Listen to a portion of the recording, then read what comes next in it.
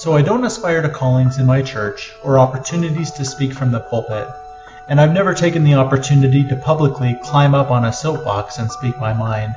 However, during an interesting Sunday school lesson, when stopped at a red light for 2 minutes and no cross traffic is coming, when I watch a movie that is profound and really makes me think, or when I see something or hear someone say something that is just ridiculous or incredibly wise, I often find myself with something to say. And more often than not, it goes unspoken, and I take the opportunity to have long, drawn-out conversations with myself. Some of these conversations turn into full-fledged debates, and I can't tell which side will win out.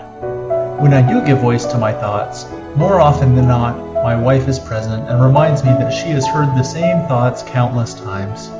So the purpose of my blog and podcast is twofold.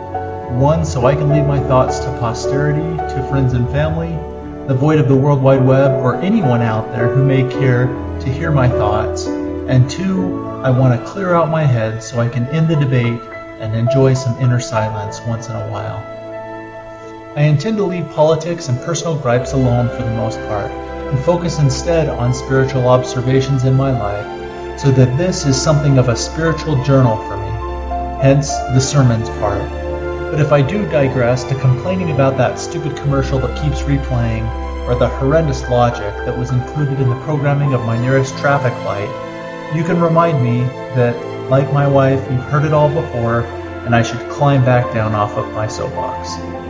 Please don't judge me or belittle me for my views. I'm just an ordinary son of God who is trying my best to make sense of life each day and gradually become a little more like my Savior.